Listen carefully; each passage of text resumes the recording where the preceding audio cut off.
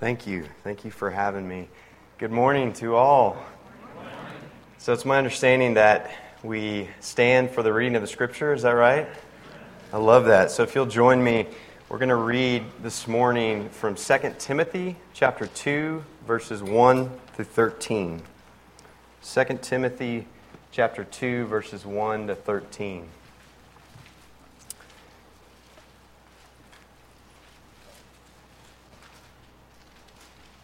I haven't heard that sound of the Scripture turning since I was a little boy. That's great. I love that. All right. 2 Timothy chapter 2, verses 1 to 13. You therefore, my son, be strong in the grace that is in Christ Jesus.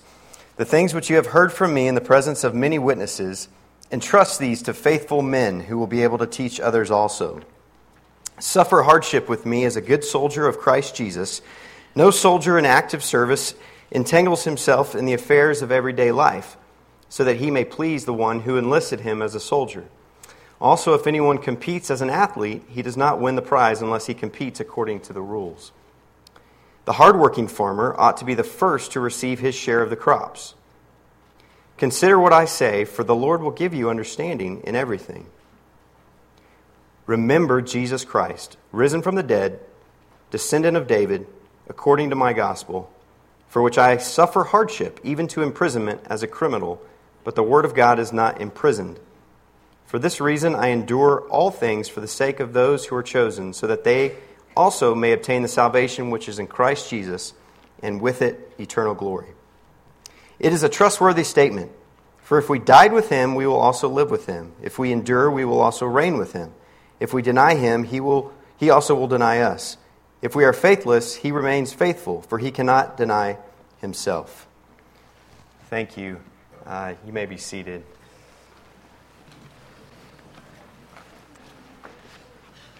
Let me open with just a word of prayer.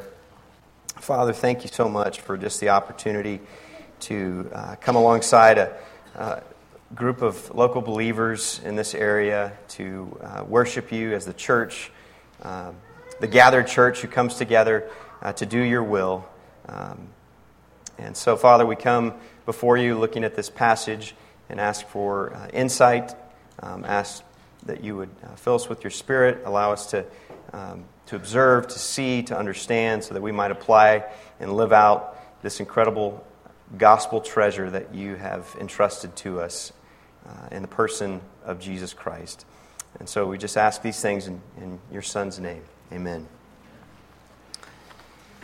Well, thank you for allowing me to be here. It really is a joy to serve a local body. And as I thought about what passage to preach, I think the Lord just kind of led me to 2 Timothy, particularly because I feel like 2 Timothy and the background of 2 Timothy is a lot like, or is looking more like the first.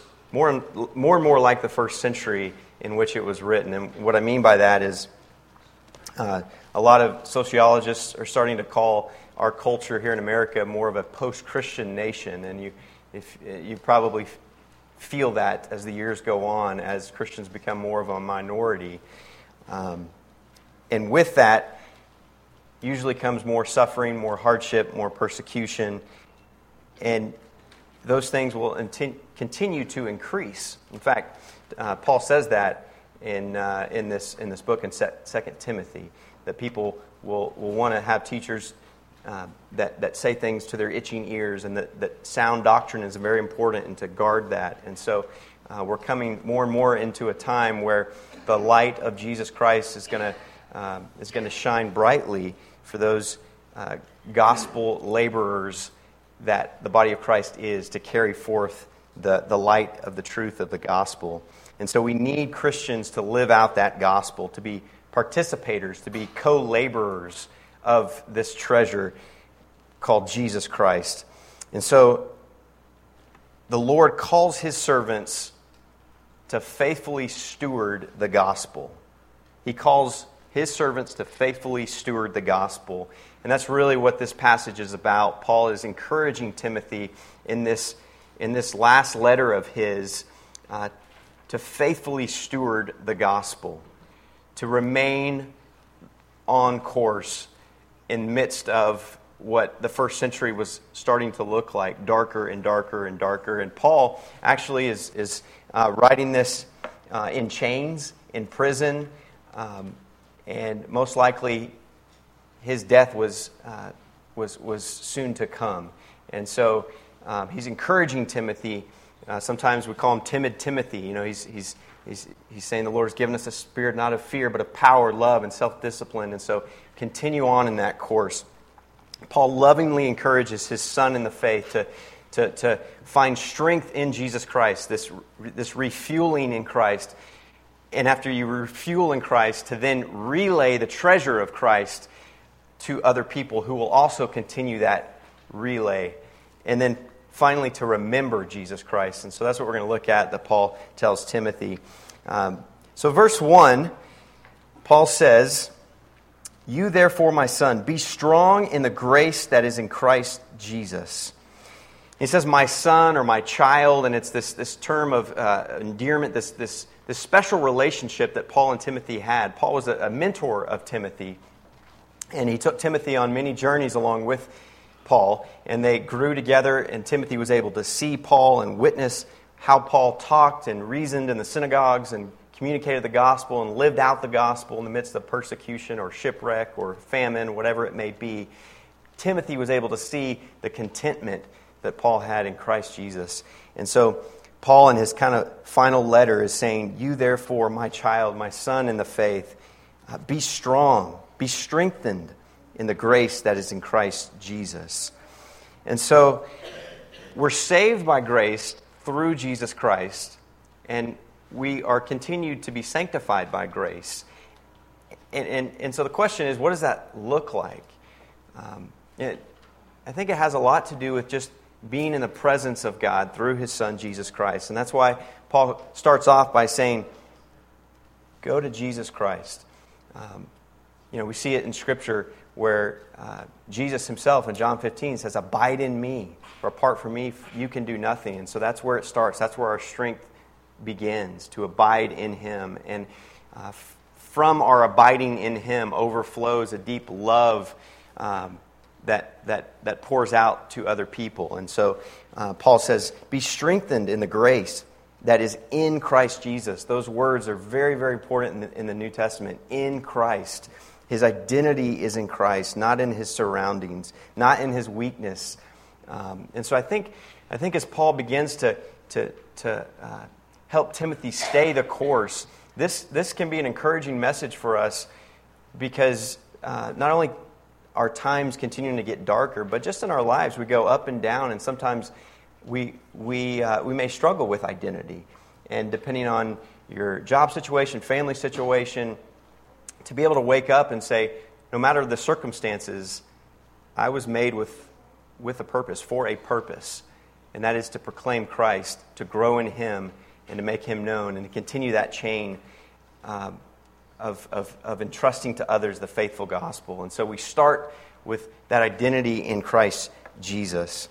And it's in the grace that is in Christ Jesus. And so we need Christ, and He gives us Himself, and that is what we're to be refueled in, but it's also the point at which we begin to relay that to others. And so in verse 2, we become relayers of a great treasure. And Paul says, "The things which you have heard from me in the presence of many witnesses, entrust these to faithful men who will be able to teach others also." And so this is Paul communicating to Timothy the things that you've heard. Just previously in the chapter, in the previous chapter, chapter 1, he says, "Retain the standard of sound words which you have heard from me." And so this idea that Timothy has seen, the things that Timothy has seen in Paul, he is now to carry that on and relay that. It's like a baton, handing off a baton in the big relay to the next person is very, very important. It would be weird if that person just stopped all of a sudden and didn't hand off the baton. And so Paul is calling on him to be a steward of the gospel. Colossians 1 says of Paul says, of this church I was made a minister according to the stewardship from God bestowed on me for your benefit, so that I might fully carry out the preaching of the word of God. And later he goes on to say, this is Christ in you, the hope of glory. So we have this incredible treasure that we're entrusted with, and we are to relay that to those around us. And it's really, it's not rocket scientists, and you guys know this. It's just discipleship, and it's following Christ, and it's following someone who follows Christ, and being able to be a part of that unbroken chain of relaying the gospel treasure.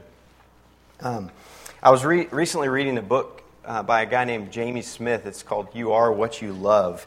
And he basically talks about the fact that we're shaped by what we love, and that our loves are often seen and modeled in other people.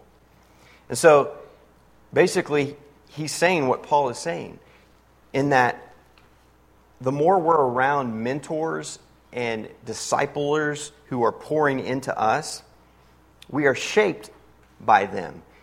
And as we are around them, they kind of help recalibrate the like if you're thinking of a compass, like they kind of help recalibrate the needle of our hearts towards Christ Jesus. And that's the beauty of being around spiritual mentors. And that's some of the language in this book. But I love it because it really reflects what Paul is saying.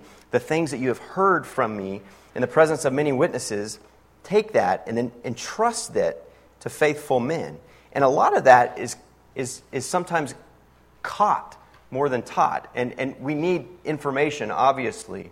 But it doesn't just stay up here. It's life transformation. It's not merely knowledge information. And so we point people to a Savior. And it's just, and you guys know this, but when you're around somebody who just is radically passionate for Jesus Christ, and that just radiates, right? And so you're affected by that. And so we point people to a person. We don't point people to a how-to book or the ways of Christianity or the top 5 secrets of Christianity. No, we point them to a person and encourage them to find their strength in Christ. And so Paul does that. He says, in many other times, he says, 1 Corinthians, therefore I exhort you, be imitators of me. Later he says, be imitators of me just as I also am of Christ. And so that's discipleship. That's entrusting this treasure to somebody else who's going to then carry that on to the next person, to faithful men, to trustworthy men.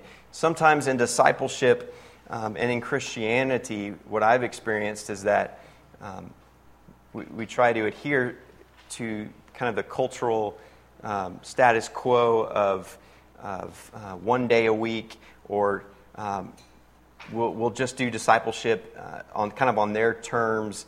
You know, that the commitment level is not that high. But discipleship is pretty radical. And so, I think Paul raises the bar that we have an incredible treasure to entrust to somebody, but we need to entrust that and be a good steward of that gospel to faithful people, to reliable people who are going to carry that on to others. And so there's actually 4 generations. I don't know if you see it in the verse, but 4 generations there that goes from Paul to Timothy, and then entrusting that to others who will then teach others. And so that's that unbroken chain of carrying the gospel to someone, to faithful men who will be able to teach others also. And Timothy experienced this with his own grandmother and his mother, who delivered the faith to him. And Paul obviously had a part in that as kind of his spiritual father. So that's them carrying on that faith, that treasure, called discipleship. It's sort of like the kingdom parable where it's I believe it's in Matthew. The kingdom of heaven is like a treasure hidden in a field, and when a man found it, he hid it again, and then in his joy went and sold all he had and bought that field. It's so incredible. But what are you going to do with it? We're all stewards of that gospel, and I think we have the challenge for us is to not just be Sunday Christians, but Monday through Saturday, to be stewards of that gospel with the people that are around us, that the Lord puts in kind of our sphere of influence, and to actually do discipleship. That's the one thing that Jesus commanded the church to do, is to make disciples of all nations, to go and make disciples, and teaching them to obey everything that I have commanded them. And so, Bible study discipleship is not merely a Bible study, although it involves that. It's not merely coming to a building, but it does involve gathering together. It's not necessarily cloning ourselves, but it's inviting people in to follow us as we follow Christ, to learn from us, mistakes as well, to grow in the grace and knowledge of Jesus Christ, and to help somebody to be equipped, to be trained, so that they can then share the faith with other people. And so I think, at least I grew up in a generation that really emphasized more of decisions than discipleship. And it was kind of, you just kind of check that box and you make that decision. And Christianity, for me, growing up, at least, felt more of something in the past. It was a moment, which it is, but it's a moment that carries on, and it's following Jesus Christ. And so Timothy is encouraged by Paul to stay that course. You have this incredible treasure. Now train up others in that way. Not only includes the training of doctrine, but how to share your faith and understanding evangelism and all of these things. And that takes inviting somebody into your life. And so I just want to encourage you today.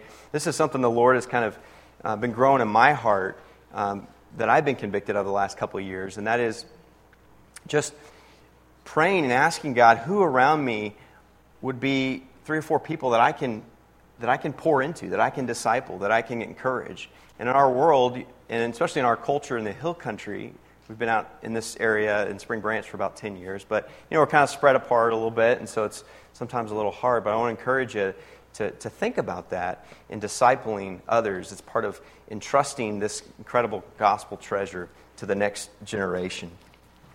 And if we do this, it's not going to be easy, but it's worth it.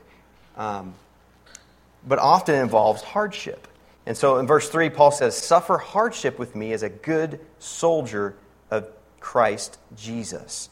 And so suffering usually goes along with being a Christian. They persecuted me, they're going to persecute you, he said. Paul says, "No soldier in active service entangles himself in the affairs of everyday life so that he may please the one who enlisted him as a soldier." And so, first question to ask, Paul's beginning to use some metaphors here to describe the characteristics of one who is a good steward of the gospel. The first is a soldier, okay? The next will be an athlete, and then the third will be a farmer. So what are some good characteristics of a soldier? Maybe we can be a little interactive. Is Charlie pretty interactive with you guys? No? Oh, okay. Oh, okay. Do we have anybody in the military? Not anymore? Okay. What are some good characteristics of a soldier? Focus, commitment. What's that? Follows orders. Yes. He's a commander, right? That's good. I found a few articles, because obviously I haven't been in the military. Kind of had some thoughts like you did, but I found one article that was in the New York Times, and it was speaking of someone in the military who was asked, what qualities make a good soldier in combat. And he says, what differentiates those few true warriors from the rest of the crowd? I can only speculate that it is having the internal fortitude to take action when action is needed. It is not being reckless or seeking medals, but fighting in a keen and undaunted manner.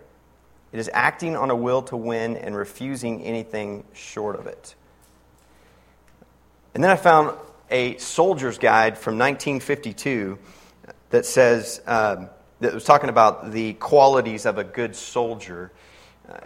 And I was telling my wife on the way here, I'm a little embarrassed on where I found it, but It's an actual United States soldier guide of 1952, but it was quoted in a website called The Art of Manliness. So I don't know anything about that, but I think it's an okay website. But nevertheless, the soldier's guide is from the United States, and it says, all these qualities are important parts of a soldier's character, but the quality that all of our great soldiers have had, the quality that gave meaning to all of their other virtues, is conviction of purpose.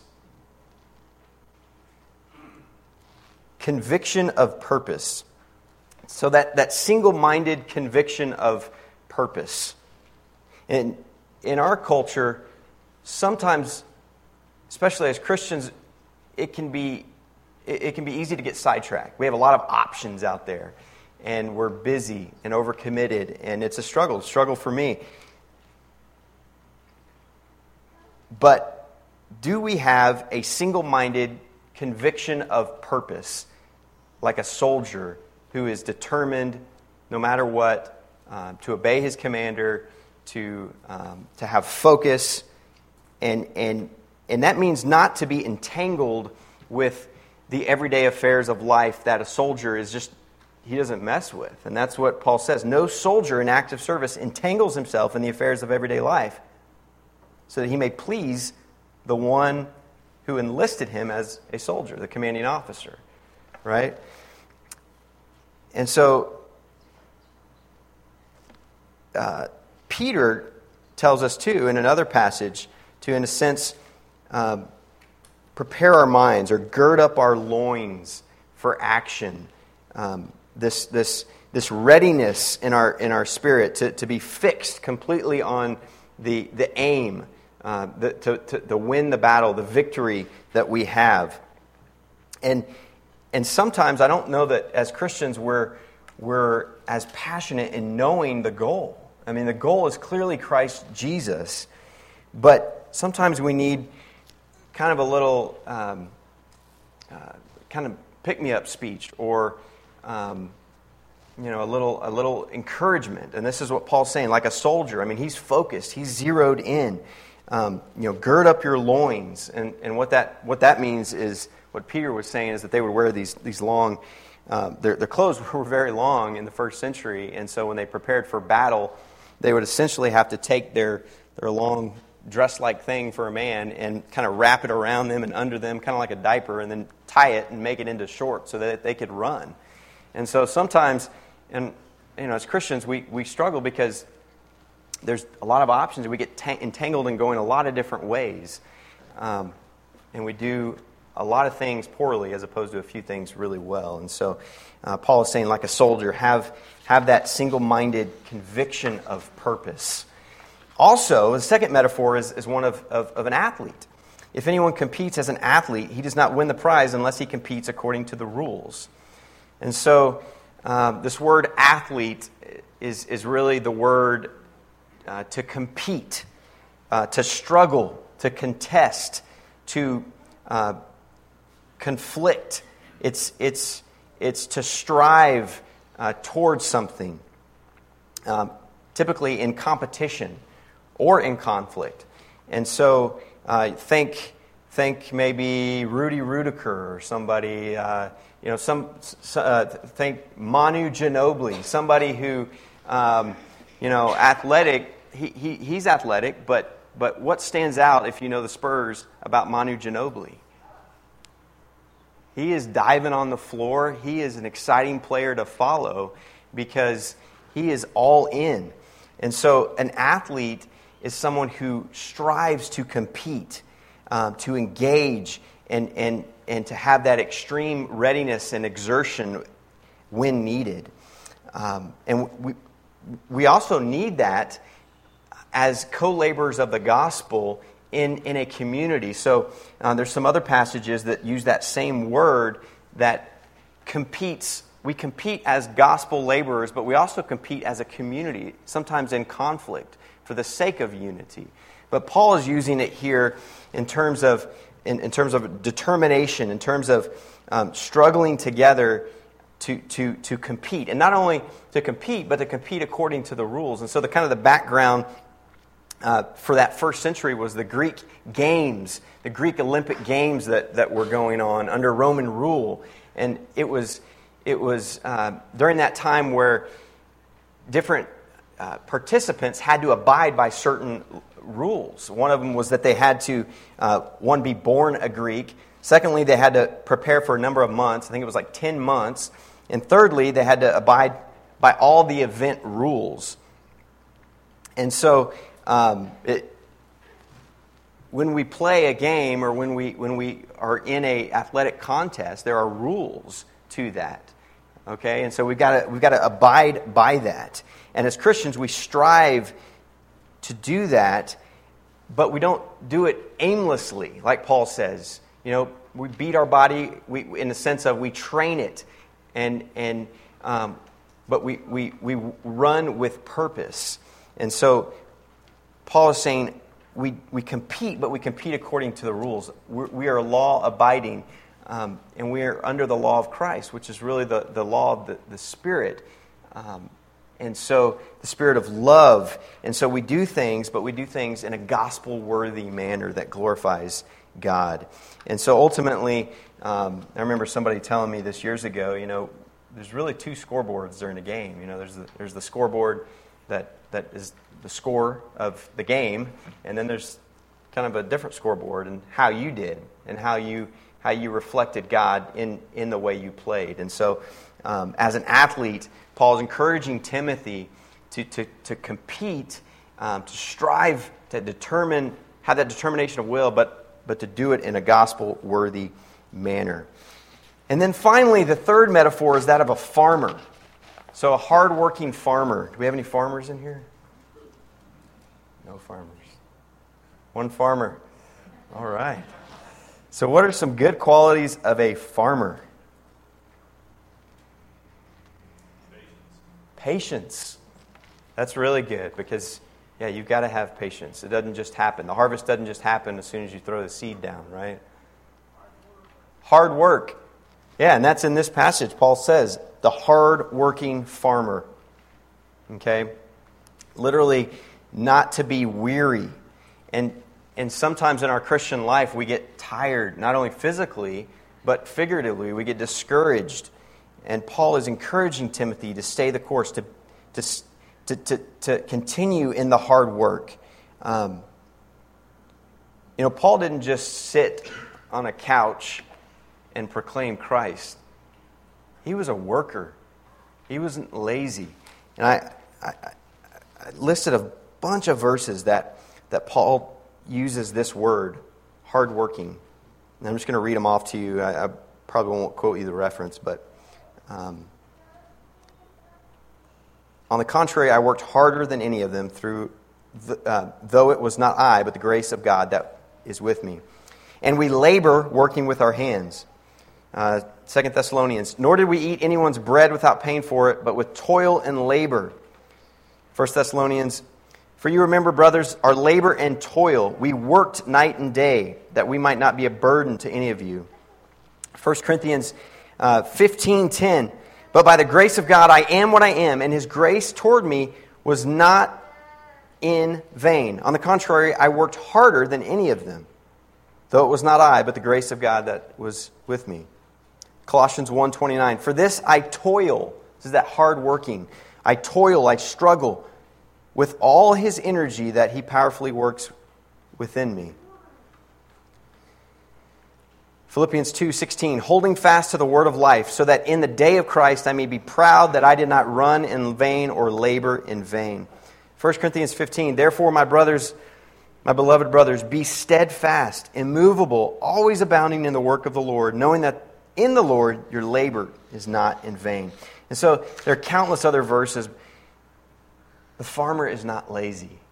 He works hard, rain or shine, light or dark, sweat, tears, thorns, thistles, whatever it may be, he works hard. And he has the harvest in mind. That's the goal, the harvest. It involves patience. It involves him being consistent, to persevere. Planting seeds takes time. In a different metaphor that Jesus used, fishing takes time. We're fishers of men. But God ultimately is the one who makes it grow. God ultimately is the one who draws people to himself. But we need to be faithful. We need to be a hardworking farmer. And I think behind every spiritual mentor giant in our lives, if you had to think about somebody who has taught you a lot in what you've seen in their life, it doesn't just kind of happen. They're hard workers. And it's the grace of God working in them, like Paul said, but they're passionately at work. Because they know that time is limited. They know that God is patient, wanting all to come to a knowledge of Him. But they are stewards of the gospel. And we've been given this incredible treasure to work and to relay that to the next person. And so it's so encouraging for me to see people, because that really encourages me. And there's a lot of really faithful men and women who are doing this in our world. And that's just glory to God, because it's an incredible encouragement, not only to me, but to the body as we continue forward with delivering the gospel and the unbroken chain of this relay. And then finally, verse 7, Paul says, "Consider what I say, for the Lord will give you understanding in everything." We don't often take time to kind of consider or reflect on what we read. And this is an interesting verse, because Paul is saying, consider. Stop for a moment and give it some thought. Take note. Okay? Consider what I say, for the Lord will give you understanding in everything. Psalm 1 talks about this, to meditate upon the Word of God. And we need to do more of this in our life. And Jesus illustrated this. He would oftentimes go off into up on the mountain or to get away, to get alone and spend time with the Lord. And funny though, most of those times got interrupted, which I think were just divine appointments for him to minister and have compassion on somebody. So it's not a perfect deal that you get alone and everything is great. What's great is being with the Lord, whether it's there or He brings somebody into your life. And so this is part of discipleship is reflecting on what God is doing, and then praying that He uses that to apply it to your life. And so He's given us these three metaphors to be strengthened in the grace of Christ, and then He gives us three metaphors. One, in being a soldier, like a soldier. Two, like an athlete, to compete, to strive. And then three, like the hardworking farmer. And these are all images that these are characteristics of those faithful stewards of the gospel. And he's encouraging Timothy to do this. And I just want to keep reiterating that the whole idea of imitation is something that is seen. Paul says, what you've seen in me, what you've heard in me. John says this as well. It's so powerful. Discipleship is so powerful by being with another person intentionally. And often, informally, they see your love for Christ and the beauty of the Savior that you are focused on. And so here's an example. Since my kids are in here, and this is kind of funny, but so we got into basketball, into the playoffs this past summer, and it's funny, I have 4 boys, but none of them seem to be Spurs fans. I think partly because they're just doing that to be funny. But one of them likes Steph Curry from the Golden State Warriors, and the other one is a Rockets fan, likes James Harden. And so their mother got them some shirts to wear for whenever they wanted to wear it. And probably, I told somebody the other day, if the summer was like 80 or 90 days, I think they've worn these clothes for about 75 to 80 days of those 90 days. No joke. Because they see this person and they want to be like them. They want to look like them. They've never talked to them, but they want to imitate them. And so, obviously, we're not talking Christian discipleship, but the point is that discipleship often involves just imitating that person and their love and for Christ Jesus. And so he's given us the three metaphors, and then finally he gives us the greatest example of all, and that is the Savior, Jesus Christ, the one who perfectly illustrates that of a hard-working farmer, and that of a single-minded purpose of a soldier, and that of a determination of will of somebody who competes like an athlete, somebody who is focused and yet is loving and does things in a compassionate way. Is Jesus Christ, the perfect model and the perfect person for us to look toward, to set our sights upon. And so Paul says, remember Jesus Christ. Remember Jesus Christ. He says two things about him: risen from the dead and a descendant of David. So his divinity is risen from the dead. He's also his humanity. He's a descendant of David. According to my gospel. Now this is a personal treasure of Paul's. He says, according to my gospel. One thing I want to pass on to my kids and to anybody I come in contact with is the gospel treasure of Jesus Christ. And so that's our focus. We present the beauty of a person, the indescribable gift, as he's referred to in another book. Remember Jesus Christ, risen from the dead, descendant of David, according to my gospel, for which I suffer hardship, even to imprisonment, as a criminal. You know, Paul's in chains. He knows his life is close to ending. But the Word of God is not imprisoned. You know, people can put us in chains all they want, but they can't chain up the Word of God. Preach the Word, as Paul would tell Timothy. You know, communicate that. Verse 10, for this reason I endure all things for the sake of those who are chosen, so that they may also obtain the salvation which is in Christ Jesus, and with it eternal glory.